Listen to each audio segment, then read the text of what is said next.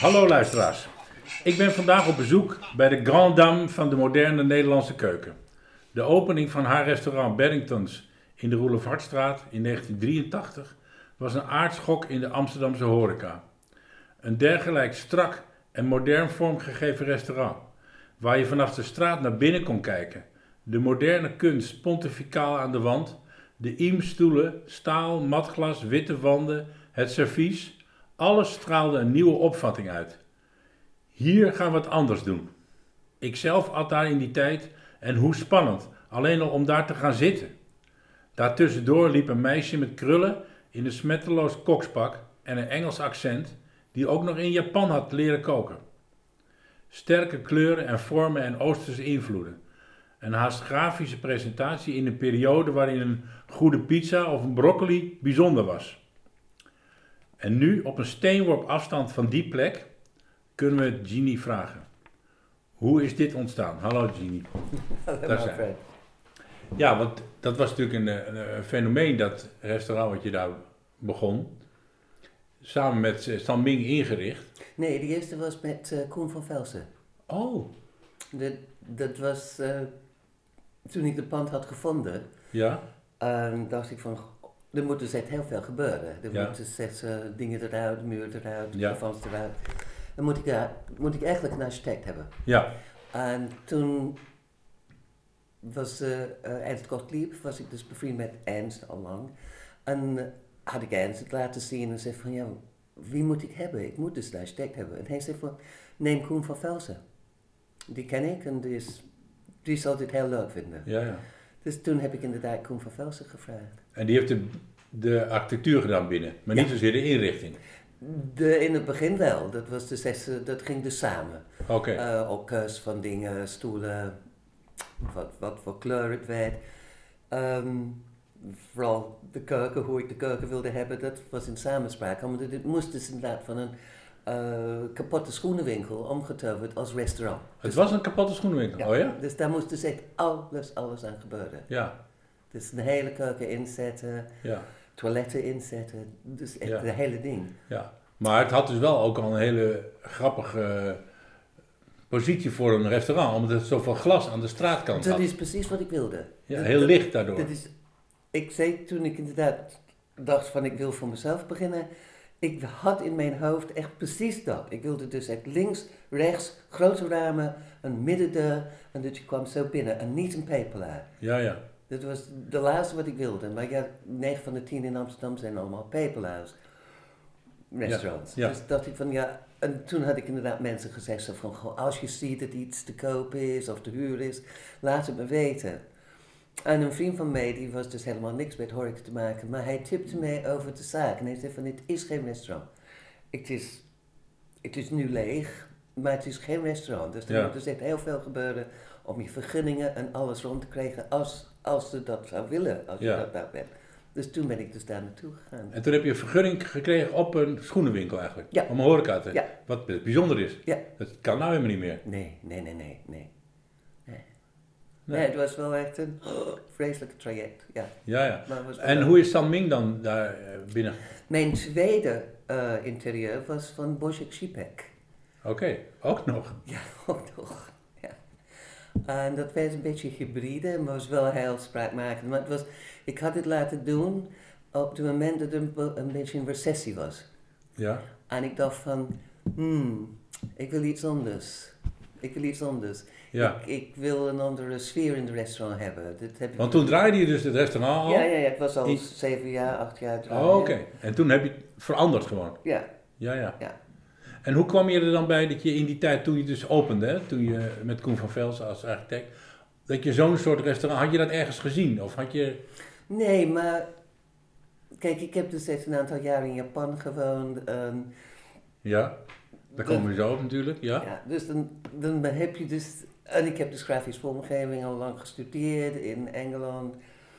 En je smaak is anders. Je wil dus niet zo dat oudbollig meer. Je wil dus echt zo van iets lichts, iets open.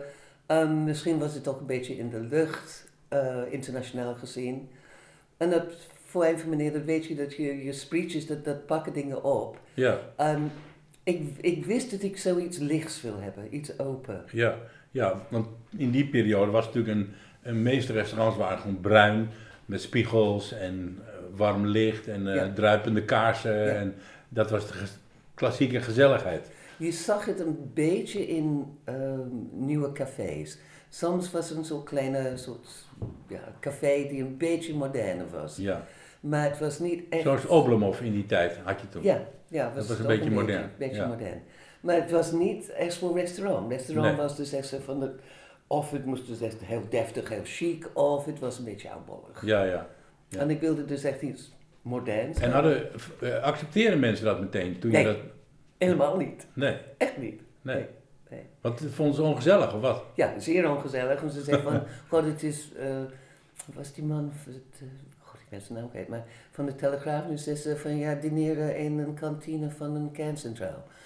Dat zei hij. Ja, dat was... En er waren allemaal van dat soort dingen. En dan dacht ik van, ik kan niet zo fout zijn. Ik bedoel, dit is niet verkeerd wat ik heb neergezet. Hoe kunnen ze dus zo reageren hier? Ja. Maar... Buitenlanders vonden het meteen leuk. Ja. Dus er kwamen wel mensen. Ja, er kwamen wel mensen. Maar niet veel. Niet veel, in het begin niet veel. Nee. Het was moeilijk in het begin. Zeer. Oh ja? Zeer. Ja. Jeetje, terwijl je dus die hele dure verbouwing had gehad. Precies, ja. Dat was no fun. No fun, maar we hadden dus bepaalde type mensen. We hadden dus inderdaad mensen vanuit de designwereld, we hadden mensen vanuit de reclamewereld. En dat was genoeg aan vrienden. Ik heb een redelijke grote vriendenkring die wist wel dat ik goed kookte. Ze zijn dus inderdaad altijd naar de plekken geweest waar ik gewerkt had. En die kwamen dus wel. En ik kwam net, ik hoefde dus geen extra geld te lenen van de bank, maar het was elke maand van, we hebben het gereed. Ja. En die mensen die dus wel kwamen, die vonden het ook, die waardeerden het juist wel. Die waardeerden het meteen. Ja. Juist omdat het anders was, denk ik. Ja. En langzamerhand begon inderdaad meer publiciteit te komen, meer stukjes over geschreven. Avenue. Wat toen een tijdschrift was, een belangrijk tijdschrift, wat natuurlijk al lang niet meer bestaat. Nee, maar dat was dus echt zo van, dat breedde zich dus wel uit. Ja. En ineens was het er. Ja. En ineens was het dus inderdaad. Steken, de weekend was het dus echt vol, door de week. Maandag was altijd een goede dag, hè? En uiteindelijk is het een succes geworden? Ja. En is het dan een publiek, toen heb je eigenlijk je eigen publiek bij elkaar verzameld, hè? Klopt. Meer en meer. En dat publiek, is dat ook jou trouw gebleven, je hele leven? Ja, zeker. Wat ik zo leuk vind nu, ik ben nu 11 jaar gestopt. Ik spreek dus mensen die zeggen van, ik kan het zo goed herinneren de eerste keer dat ik bij je kwam eten. En ik weet precies wat ik heb gegeten. Ja. Nou, dat is zo'n leuke compliment om te horen. Ja. En juist omdat het zo bijzonder was, onthouden mensen het natuurlijk ook. Ja. Dat vergeet je niet meer. Ik vergeet ook niet meer hoe het daar eruit zag, hoe die sfeer daar was. Dat was alleen al als je langs liep door de straat, dacht je, wat is dit joh? Dat was echt bijzonder. En vooral inderdaad met de laatste verbouwing van Ming, dat was het. Nou, eigenlijk de verbouwing met Chipet, dan kregen we dus dat binnenmuur met gaten erin. Okay. En dat was dus echt van, je kan dus wel binnenkijken, maar het was niet meer zo open als het was van die eerste bij Gouden. Toen hadden we dat soort lange, bijna Japanse-achtige scherm voor. Maar toen had dus Ming van dat soort kleine stukjes, een soort plankjes gemaakt in de muur. En dan maakte hij dus de meest waanzinnige objecten,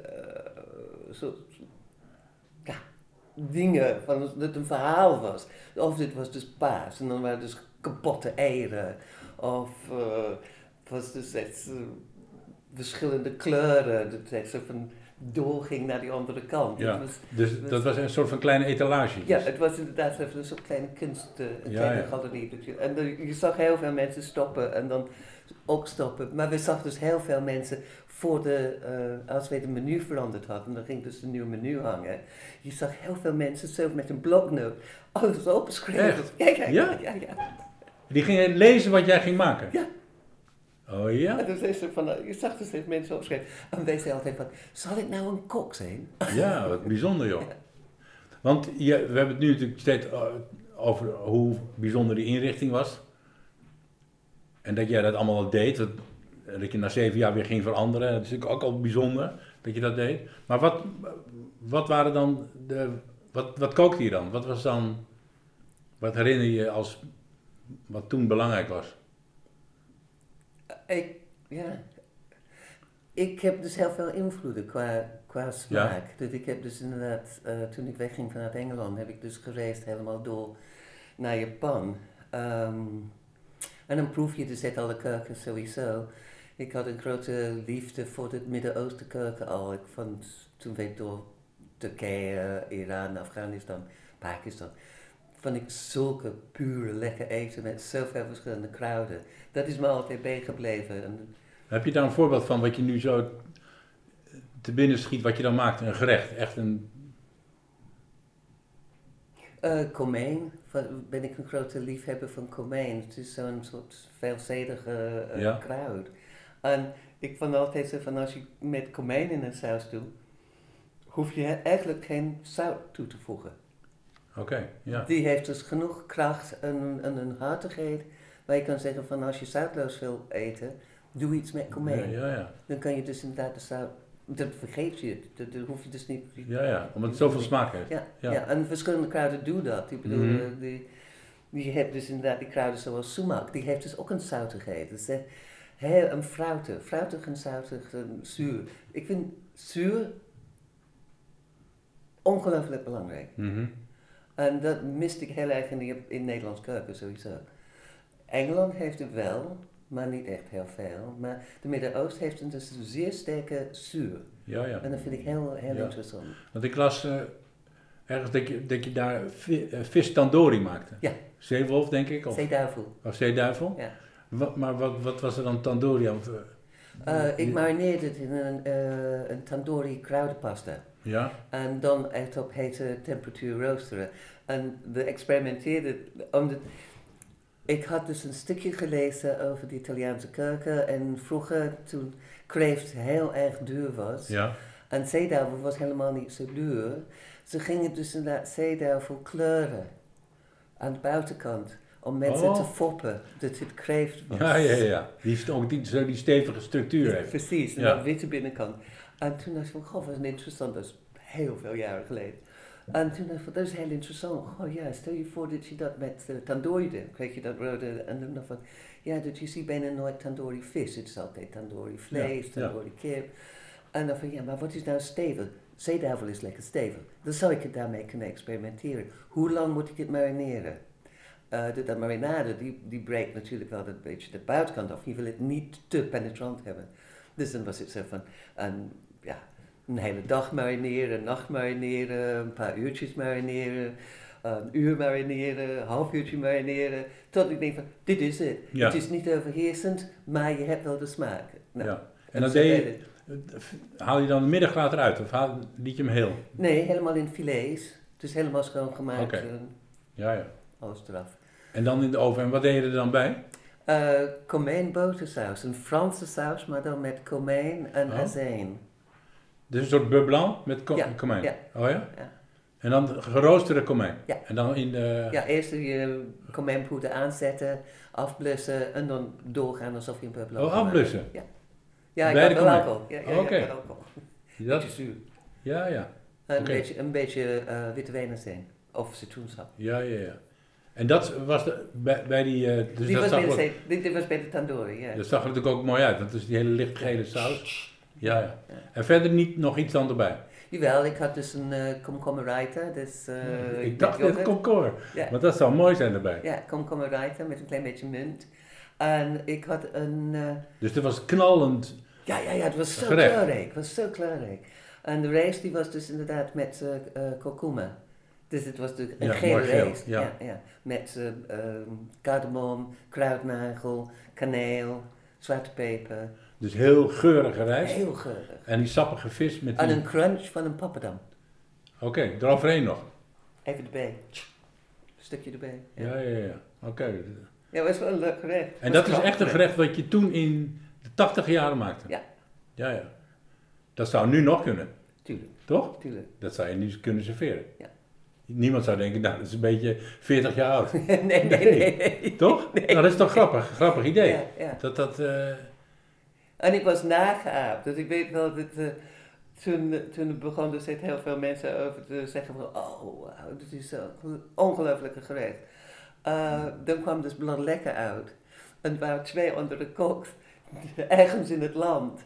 Die had dus Sedavond Tandoori op zijn kaart gezet. En dan kreeg ik meteen even zo voor de mep van een bloed lekker. Zo van, hey, laat het aan de meesten over. Jullie weten het niet. Je begreep het niet. En Ginny, en dat gerecht wat je nu op, dat is wel exemplarisch voor wat je daar deed. Ja, maar ik deed ook sashimi. Ook echt? Echt Japans echt. Ja, want daar moeten we even op terugkomen. Je bent dus naar Japan gereisd, zeg je net zelf? Ja. Alleen? Nee, die eerste traject was vanuit Engeland naar Kathmandu. En daar was ik dus met 3 vrienden. En toen was je 30? Nee, ik was 22. 22. En je zegt hier in 72 was je in Japan? Ja. Oké. Nou ja, oké. Anyway. Je was eind 20. In 72 was ik 24. 24, oké. Je was heel jong dat je daarheen ging. Toen ik wegging was ik dus 22 vanuit Engeland. En toen wij in Kathmandu waren, de doel van mijn reis was naar Japan te gaan. Zeker. En hoe kwam je daarbij? Om naar Japan te gaan? Ja, dat je dat wilde? Ja, van de kunst, van de toegepaste kunst. Oké. Van papier maken, weverij, lakwerk.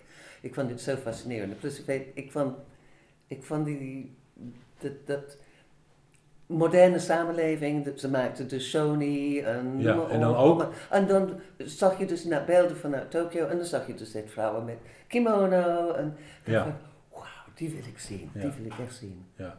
En de architectuur natuurlijk daar. Tuurlijk. Ja. Tuurlijk. Nee, dat is natuurlijk fantastisch. Dus je dacht, daar ga ik heen en dan wil ik dat ook iets leren daar, dacht je dat? Of? Ja, ik dacht van ik zie het en ik keek wel hoe het gaat. Ja, maar je was dus geïnteresseerd in het papier en Ik was in de toegepaste kunst. Dus niet zozeer koken? Nee. Eigenlijk? Nee. Ik dacht van, dat is zelfsprekend. Ja. Het is wel zelfsprekend. Voor mij is het wel zelfsprekend. Ja. Je maakt dingen en je weet, je hebt je smaak en je hebt je geheugen en je visuele geheugen. En dan heb je tong. En ik kan heel goed proeven. En ik heb een heel goed geheugen. Ja? Ik heb echt een smaakgeheugen. Ja. En visueel is visueel. Maar eigenlijk was Japan, voor mij was de zeggen van, ik wil daar naartoe. En die 3 vrienden, die zeiden van, nou ja, eigenlijk, wij zijn een beetje heimwelig. Wij willen eigenlijk terug. Oké. Dus ik zei van, nou ja, ik niet. Dus toen hebben we dus echt de Land Rover en de grote tenten en alles verkocht in Kathmandu, in Nepal. Ja. Met mensen die deden met taxiservice en trekkers. En we hadden hele goede spul. Dus dat was dus prima. En ik eindigde met een hele grote winterjas. Dat ik had gekocht in Engeland van een verpleegkundige van de Navy, denk ik, van de Navy stores. En een rugzak. Een beetje kleding en dat was het. En geld, want je had alles gekocht. Ja, ik had ook wel alles gekocht. En wij hadden dus, met z'n 3 hadden wij dus die Land Rover gekocht. Dus dat, niet met z'n 4, maar met z'n 3. En die werd dus verdeeld, dus die van de 5 verder. En toen? En toen ben ik alleen verder gegaan. Dus ik ben dus terug naar India gegaan. En vanuit India naar Maleisië, Singapore, Hongkong. In Hongkong dacht ik van, het is bijna kerst, Engelse achtergrond hier. Ik ga een baan zoeken en ik zie wel even voor een paar maanden. En dan in de begin volgend jaar, het jaar daarop, zal ik inderdaad even een boot nemen naar Japan. En dat heb je gedaan zo? Ja. Jeetje. En toen een baan zoeken, dat was dan een baan in... In de horeca. Wel in de horeca? Ja.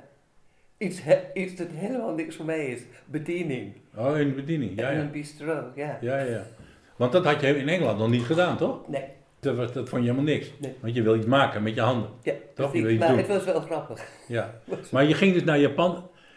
En toen had je nog niet dat je dacht, ik ga daar een kookopleiding doen. Nee. Want je kwam eigenlijk voor die toegepaste kunst. Ja. En hoe ging dat dan dat je dat bent gaan doen? Voor de toegepaste kunst, op een gegeven moment ben ik op het platteland gaan wonen met een Engelse vriend en hij was pottenbakker. En de dorp naast waar wij gingen wonen was een papiermakersdorp. En daar ben ik in de leer gegaan.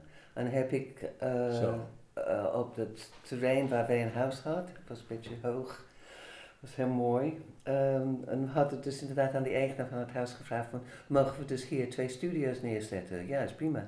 Dus we hadden een studio voor Barry, voor zijn pottenbakken studio. Ja, voor hem, ja. Voor hem. En voor mij hadden we dus een klein studio waar water in kwam. Dat was een hele mooi kleine beekje die naar beneden kwam. Om papier te maken. Jeetje, wat romantisch, hè? Ja, en Jezus. we hebben dus echt een klimkiln gebouwd. Wat heb je Een klimkiln. De kiln, de ovens. Oh, ja, oké. En dan het heet een klimkiln in het Nederlands, maar het is een climbing kiln. En dan het is in kamers en dan ga je dus Steeds hoger. hoger, ja. En zo de hitte begint hier. Ja, en de metsel is er helemaal in. Ja, het heeft gaten erin, het is heel oors, zeg maar. En dan heb je dus een kamer met een klein opening. En dan binnenin heb je dus weer een muurtje met een opening en dan gaat dus de hitte daardoor. Nog een kamer, weer een opening van de zijkant. En dan metsel je voelt hem helemaal met al je potten en als het glazuurd is. Dan bouw je hem dus dicht met stenen en dan dek je dus af, maar je laat jezelf een gaatje om in te kijken. Oh, dat wel? Ja, en dan met de steen om het te stoppen. Zodat je kan dus checken hoe het gaat. Ja. En het is een waanzinnig proces. Je hebt dus inderdaad van die klei die smelt op bepaalde temperaturen. En dan is het een soort piramidje met een punt. En dan check je als dat punt aanzakt. En dan weet je dat de juiste temperatuur dat is de thermometer eigenlijk. Dat is het is het puntje van klei. Precies. Ja, jeetje. Maar het is enorm veel vakmanschap, dus dat had die vriend van jou. Ja, die had dus toevallig zijn opleiding gedaan in het dorp daar, iets verder, Mexico. En van Takeshi Yasuda, daar kom ik wel op. Dat is een prachtig verhaal. Dat is een heel leuk Japanse man, zit nu in Engeland, is heel beroemd geworden. Maar daar had hij zijn opleiding. Mm-hmm. En dus hij wist, er waren dus redelijk veel buitenlandse jongens die aan het studeren waren. Dus wij hadden meteen even een soort groep vrienden. Allemaal dat pottenbakken? Ja. Dat was absoluut. Een clubje van buitenlanders. Dus dat was ook gezellig. Heel gezellig. Hadden jullie contact met elkaar natuurlijk. En ik ging koken natuurlijk. En toen kwam het koken eronder? Ja, maar dat deed ik altijd. Ja, maar je hebt er ook een opleiding gedaan. Ja, dat deed ik in Tokio. En wij gingen dus 1 keer in de week naar Tokio met de trein. Oké, jij met die... Met die Engelsman, met die vriend? Ja. En dan gingen we dus inderdaad, ik voornamelijk, kijken van hoe dat werkt. Dus met meneer Van Sneden. En in onze dorp was een ongelooflijke leuke restaurant. En ik ging dus daar even zitten, helemaal begin van die avond. En hij liet mij zien hoe dingen gesneden, schoongemaakt. Dan heb je het over sushi en sashimi. Ja. Dat en ook vooral. voor groenten, hoe je dingen sneden. Ja. En van die man, hij sprak dus geen woord Engels en ik sprak een heel klein beetje Japans. Maar dat weet je, dus als je inderdaad, kokstaal is kokstaal. Ja. Je hoeft dus inderdaad niet zozeer om te vertellen wat je aan het doen bent. Je kijkt en je ziet hoe het is. Ja. En je gaat het zelf even doen. Dus dat heb ik ook heel veel dingen gezien daar. Ja, maar heb je dus eigenlijk geleerd door daar te gaan zitten in dat restaurantje? Ja, dat was leuk. En daar te kijken? Ja, en ook 1 keer in de week naar Tokio te gaan voor de les. En daar had je echt les? Ja. Officiële les? Ja, echt officiële les. Ja. En dat was dan voor buitenlanders? Of? Ook. Allebei. Want dat kon je niet verstaan, dat ze daar dan... Nee, maar er was een tolk. Oh, dat was een tolk? Ja. Engels. Gewoon wat leuk. Ja. En dan leerde je dan inderdaad sushi en sashimi? En rauw? Dat niet. Dat was totaal vegetarisch wat ik leerde. Dat was de boeddhistenkeuken. Oké. Ja. Maar heel bijzonder. Ja? Ja. En dat pas ik nog steeds toe. Ja. Als ik bepaalde dingen wil snijden, bepaalde manier, dan ben ik aan het snijden en soms dan denk ik, oh ja, natuurlijk. Ja, dus dit is... Is dat ik hoef niet even na te denken. Dus die manier van snijden is eigenlijk, dat noem je nou een paar keer, dat is heel belangrijk. Ja, heel belangrijk. Vooral voor die boeddhist keuken, het klinkt altijd zo zweverig, maar het is dat yin-yang. Ja. En als je snijdt bijvoorbeeld een wortel, dat kern van de wortel, dat is yin. Dat is dus de kracht dat hij gebruikt om uit te komen. En de buitenkant is yang, dat is dus de mannelijke gedeelte. Dus als je snijdt, en als je zo snijdt, dan heb je dus een grote hoeveelheid de buitenkant dan de binnenkant. Maar als je hem schuin snijdt, dan heb je het allebei. Heb je allebei. En dat wil je? Ja. Je wil een balans in alles hebben. Ook in die wortel zelf? Ja. Ja. Dus als je hem gaat bereden, je wil in de wortel zelf de balans hebben. Het klinkt altijd zo zweverig in Europa, maar daar is het vanzelfsprekend. En dat wat je nu uitlegt over wortel, dat heb je ook met ui en ook met kool en ook met... Ja, met alles. Dat je weet wat de yin en de yang is. Waar de kern is, waar de kracht is. Dat is dat... Ja, die wil je meenemen. Maar het is toch ook... Dat begrijp ik niet helemaal, want bijvoorbeeld... als je van snijbiet heb je stelen en blad. Ja. Dan wil je die stelen eerst eventjes aanzetten, want die duren langer om een beetje zacht te worden. Ja. En dan pas het blad. Met het blad. Maar dan heeft dat Het is anders. De blad is anders. De blad is dus echt zo van het gaat voornamelijk aan worteltypes. Oh, oké. Dat is knolachtige dingen. Dat je die. Ja. En voor de rest is het echt zo van totaal volgende seizoen. Volgen precies welke groenten er zijn op dit moment. Dat is dus nieuw voor iedereen.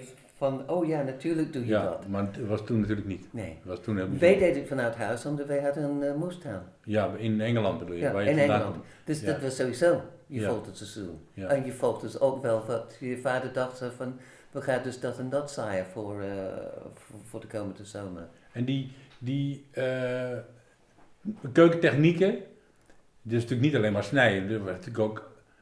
alleen al bijvoorbeeld, je noemt tempura maken, om dat perfect te doen, dat is echt niet makkelijk. Om het een beetje te doen is makkelijk, maar om het heel goed te doen is het heel moeilijk. Ja, het is ook heel vaak een kwestie van gevoel en temperaturen. Temperatuur is ontzettend belangrijk. En dat is iets wat je daar tijdens die lessen hebt geleerd, hoe je dat doet. Temperaturen en sowieso de tijd nemen. De tijd nemen voor alles. Uh-huh. Dat hamert die vrouw absoluut. Zo van, neem de tijd voor. Ja. Kijk wat je aan het doen bent en neem de tijd voor. Voor sommige groenten moet je hem dus heel zachtjes, langzaam zachtjes garen. Ja. En dan krijg je de volle, maar dat vind ik ook met de Italiaanse keuken. Uh-huh. Ja. Zachtjes garen. Ja, soms heel zachtjes en lang, maar soms juist heel kort. Ja, maar een inktvis kan je heel kort maar ik heb het over groenten. Ja. Dus echt zo, weet je wel, als je dus de chicoria, als je die te kort doet, blijft die heel erg bitter. Ja. Als je verder gaat, zachtjes, wordt die zoeter. Ja, dat is heel ontzettend lekker. Ja. Ja. En had je dan, want je hebt het over combinatie yin-yang, maar was het dan ook in Japan zo belangrijk dat ze dan binnen een gerecht zachte dingen hebben en juist heel erg geroosterde dingen? Tuurlijk, dit is substantie. De Japanse keuken is bij uitstek een substantiekeuken. Je moet iets krokant, je moet iets zacht, je moet iets een andere soort krokant. Dus is er van net geblancheerd bijvoorbeeld. Ja. En de krokant is inderdaad van dat iets gefrituurd is. Iets een beetje slijmerig. Ja, dat vind ik ook lekker. Ja. Oh, dat vind ik ook zo lekker. Ja? Oh ja. Maar dat is dus echt zo van, vind ik ook heel erg mooi. En dat vind ik altijd ontzettend leuk als ik een gerecht maak. Die elementen moeten ook inkomen. Er moet dus inderdaad iets crunchy, er moet iets zachts, er moet iets een beetje salvigs. En soms hoeft het dus niet eens qua kleur. Je kan dus dit alles doen, soort bijna tong. Ja. En dan is dit de grap van, ga ik die te zachte element brengen of zal ik die te zachte element? En dat vind ik heel spannend. Ja, dat het een soort compositie wordt. Ja. Hè? Ja. En eigenlijk zijn dat soort ideeën die je nu, waar we het nu over hebben, die heb je eigenlijk meegenomen naar de Roelofartsstraat. Ja, hier. Zeker. Ik was een beetje begonnen toen ik kookte, om eigenlijk te beginnen bij de Reael, bij Ernst. Ja. Dan had ik dus deed ik af en toe die zondag dineetjes bij Ernst. En één keer had ik inderdaad echt zo van totaal Japanse menu. Mm-hmm. En daar vond ik het ook heel erg leuk om dat soort elementen ineens in te brengen. Terwijl ze zat dus even in een Franse bistro. Ja. Dat was juist heel grappig. En dan vond Ernst natuurlijk meest. Spannend, ja. Want dat is eigenlijk ook een vraag die ik eigenlijk wilde stellen aan jou. Dat vaak zit er achter een geslaagd en echt een goed gerecht zit er een gedachte achter. Dat er een idee. Dat je bijvoorbeeld iets wat je normaal altijd met vlees doet, dat je dat met vis doet. Ja, tandoori. Ja. Of als je een gerecht wat altijd gare elementen heeft, dat je alles rauw laat. Ja. Of dat je alles uit elkaar haalt en niet mengt. En dat, weet je, dus dat. Maar als je dat gewoon serveert aan iemand, dan moet hij het ook maar net begrijpen. Wat de fun ervan is. Je vraagt veel van je gast. Maar denk je dat jouw mensen dat begrepen? Die ideeën? Ik heb dus altijd, scheet aan alles, is een beetje vreemd, maar ik heb altijd gedacht van, ik doe wat ik lekker vind. Mm-hmm. En als je me begreep, ben ik ontzettend blij. Maar ik wil geen concessies doen. Nee. Om mijn eten te waarderen, dan moet je dus ook kunnen meegaan met mijn idee. Ja. En ik ben ontzettend blij als dat gebeurt. Ik heb dus ook mensen gehad in het restaurant die letterlijk zaten te huilen, omdat ze het totaal begreep. Ja. Totaal. Ja. En zo van, oh, dit is en geweldig. dat waar het vandaan komt. Of wat de gedachte erachter. Ja. En meestal waren dat mensen dat met kunst te maken hadden. Ja. Want vaak is het natuurlijk zo dat het niet alleen maar gewoon eten is. Nee, of mooi eten of lekker, maar dat ook nog iets. Hoe kwam je erop? Ja. En dat maakt het ook wel heel leuk dan soms om in een restaurant te eten. Dat je denkt, van, je bent dat je de persoonlijkheid leert kennen. Alleen maar van die eten dat iemand maakt. Maar het kan ook een grapje zijn. Ja, dat je denkt, dit is grappig. Ik vind juist grappig grappen maken in eten heel erg leuk. Heb je daar een voorbeeld van? Kan je dat? Dat is natuurlijk wel misschien moeilijk. Soms met woorden. Hoe je het noemt. Ja, hoe je het noemt, de titel van iets. Dat ik had kalfstong in kiproulade. En het was voor mij tongue in cheek. Ja. Dat is inderdaad een grapje. Dat was een woordgrapje. Ja, precies. Ja. Of lamsoorsalade met lamstongen, weet je wel, en zo van dat soort, en ik denk van, tong in zijn oor of zoiets, dat is grappig, ja. Nee, niet peterselie in je oor, maar... En had jij dan eigenlijk, je had gewoon alleen een menukaart, hè? Je had ook à la carte bedoel ik. À la carte, ja. Ik ben een hele grote voorstander van à la carte. Ja. Ik ben niet voor table d'hôte. Nee, want je wil dat mensen kunnen kiezen. Zeker. Ja. Ik wil altijd iets anders eten dan Nico. Iets anders? Iets anders, tuurlijk. Ja. En dan kan je verdelen, ja, tuurlijk. Ieder de helft. Ja. Dan heb je ook minder risico, hè? Als het niet lekker is. Ik heb niet gezegd, maar sorry, nee hoor, niet. Dit gaan we niet verdelen, ja. Nee, ik ben voor alle carte.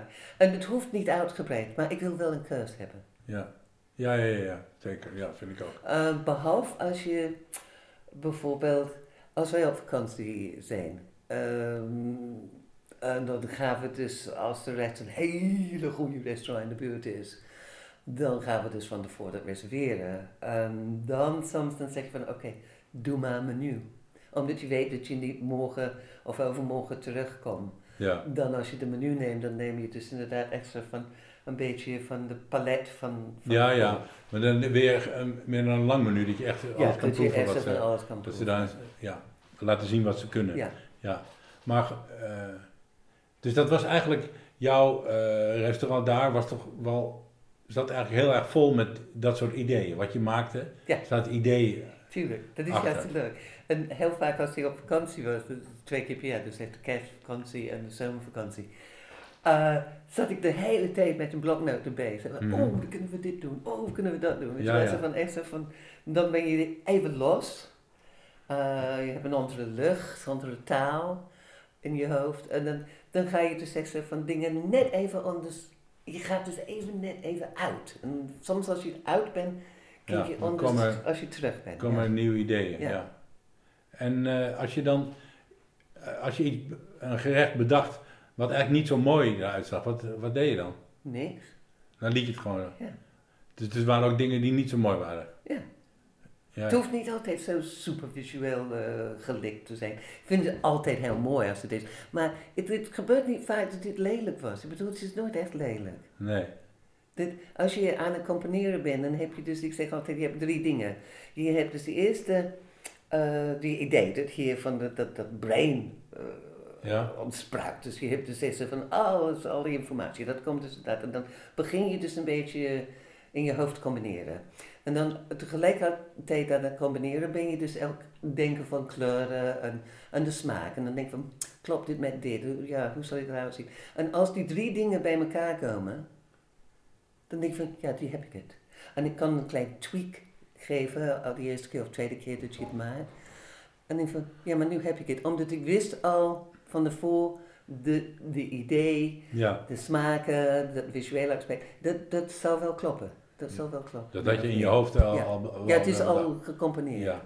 En dan kan het misschien dan, als je het gaat maken, dan nog een paar keer een klein beetje veranderen. Een klein beetje veranderen, maar de richting is er al. Ja, is dus eigenlijk, dat weet je, dat gaat kloppen. Oké, ja. En we kunnen eigenlijk wel even naar de rubriek van de 5 vage vragen. En dus de eerste vraag de vaste vraag is, zijn koks een bepaald soort mensen? Ja, zeker. Ja? Zeker. Wat zijn er dan nog? Avontuurlijk. Licht gestoord. Toch wel licht gestoord? Ja, dat denk ik wel. Waarom? Wie anders is... Nou, ik denk dat je een beetje een soort masochist bent. Dus je weet dat elke dag is een vechtpartij. Het is dus van je staat op, je gaat naar je werk. Ik bedoel, nu heb je dat niet. Maar ik heb het dus al heel lang gedaan. En je gaat dus wel vrolijk naartoe. En dan komt er altijd een moment van stress.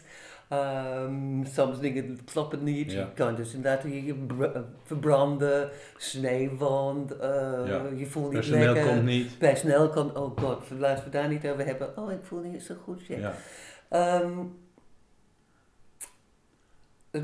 Dat mis ik dus eigenlijk niet nu. Hè. Nee, het is wel heftig. Het is wel heel heftig. Hè. Maar je moet het dus wel goed en zeker doen, zoals jij natuurlijk, jij was natuurlijk ook eigen baas. En altijd. Moet je alles zelf. Alles zelf.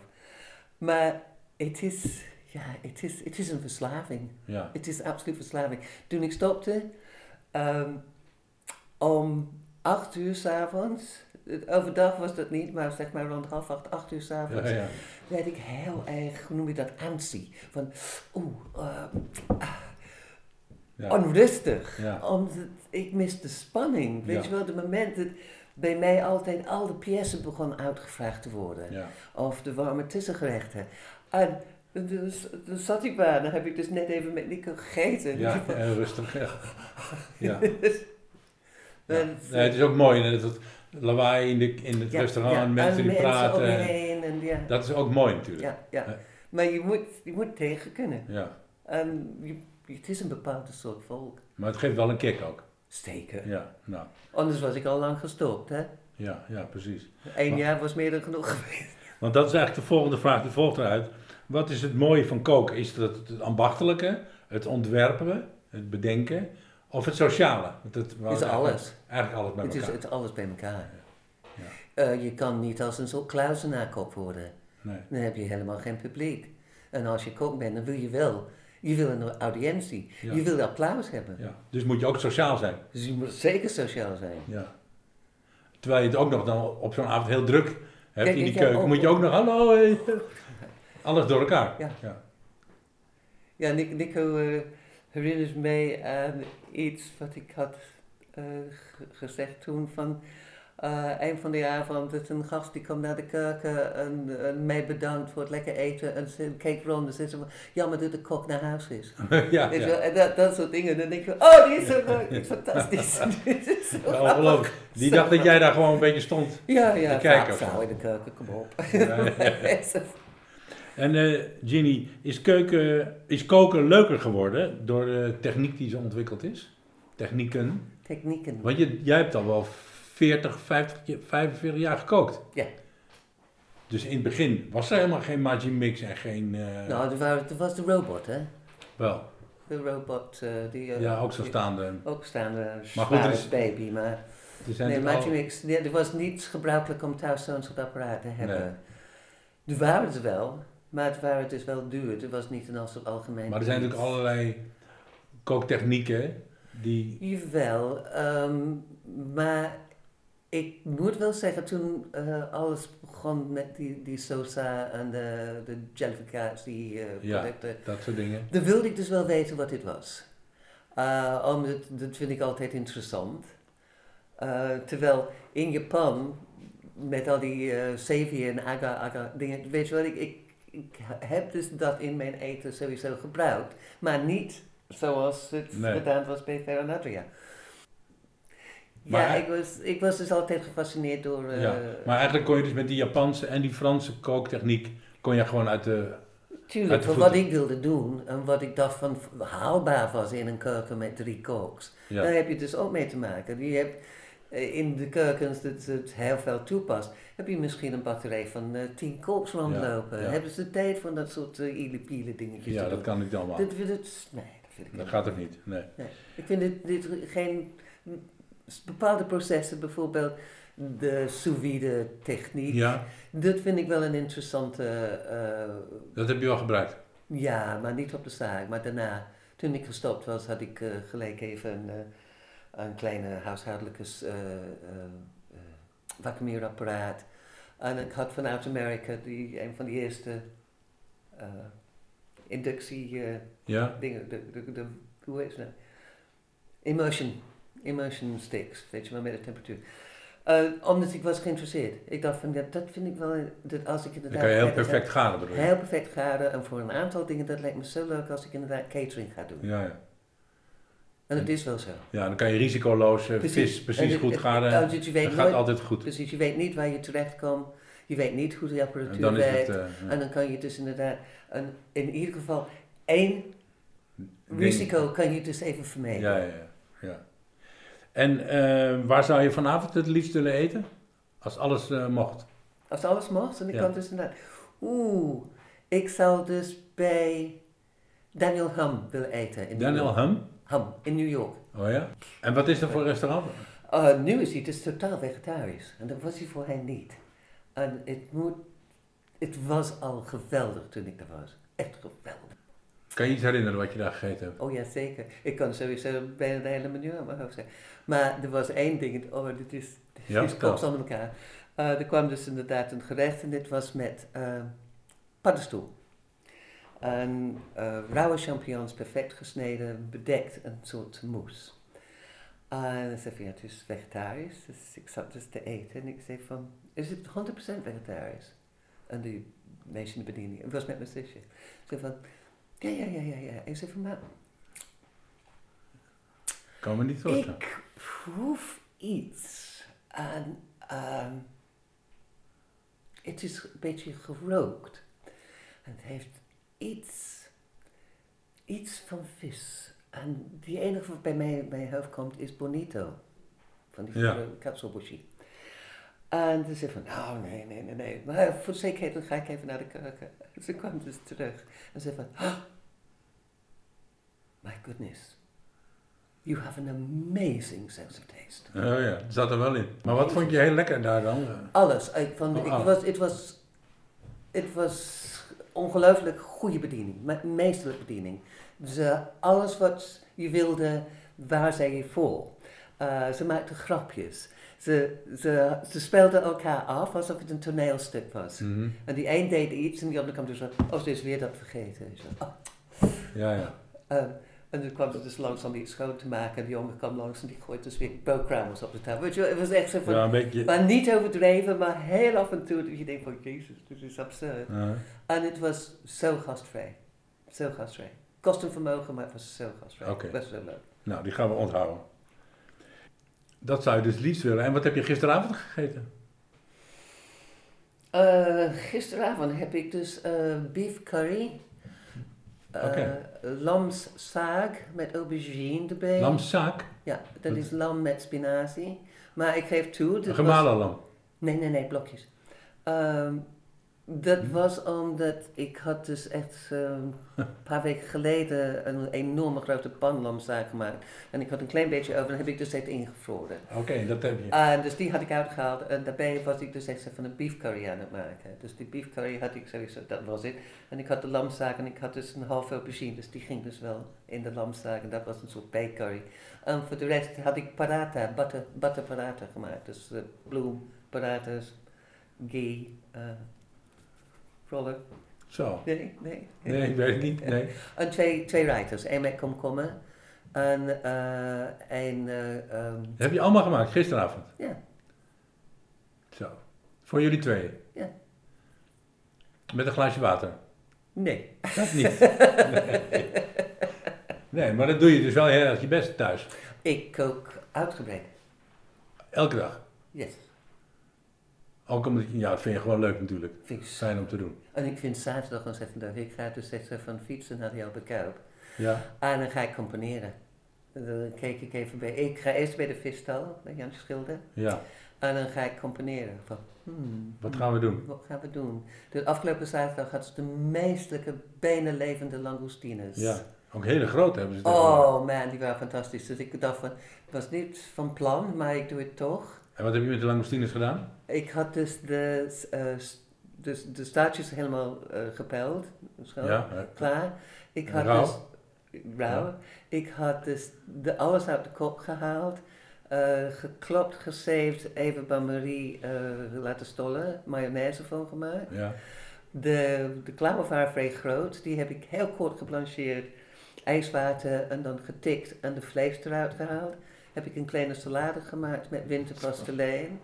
En op de rauwe langoustine had ik dus een heel klein beetje geraste citroenschil, een klein beetje citroensap en olijfolie. Ja, dat was het. Heerlijk. Ja, Dus, ja, want, ja.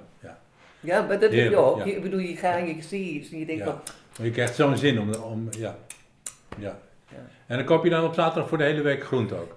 Nee, ik koop zeg maar voor de eerste 3-4 dagen. Oh ja. Dus de bladgroen dat gaat snel en dan de rest. Maar is goed. Ja, Ja. Nou, Ginny, ik denk dat jouw man geen medelijden, dat we daar geen medelijden moeten... Nee, vindt hij dat leuk dat ik thuis ben, hè? Ja, dat lijkt me niet slecht. En nou ja, we hebben dus van alles besproken en ja, ik wens je nog heel veel lekkere avondjes, dineetjes hier aan deze tafel. Ja, ik heb bijna zin om weer een restaurant te beginnen, sorry hoor. Daar krijg je weer zin in. Door erover te praten bedoel je? Nee, om een nieuw restaurant te beginnen. Ja. Dat doen we niet. Maar ik zou het niet doen. Nee. Oké, nou Ginny, hartelijk bedankt voor je tijd. Graag gedaan, maar het was heel leuk je te zien. Oké, hoi. Ja,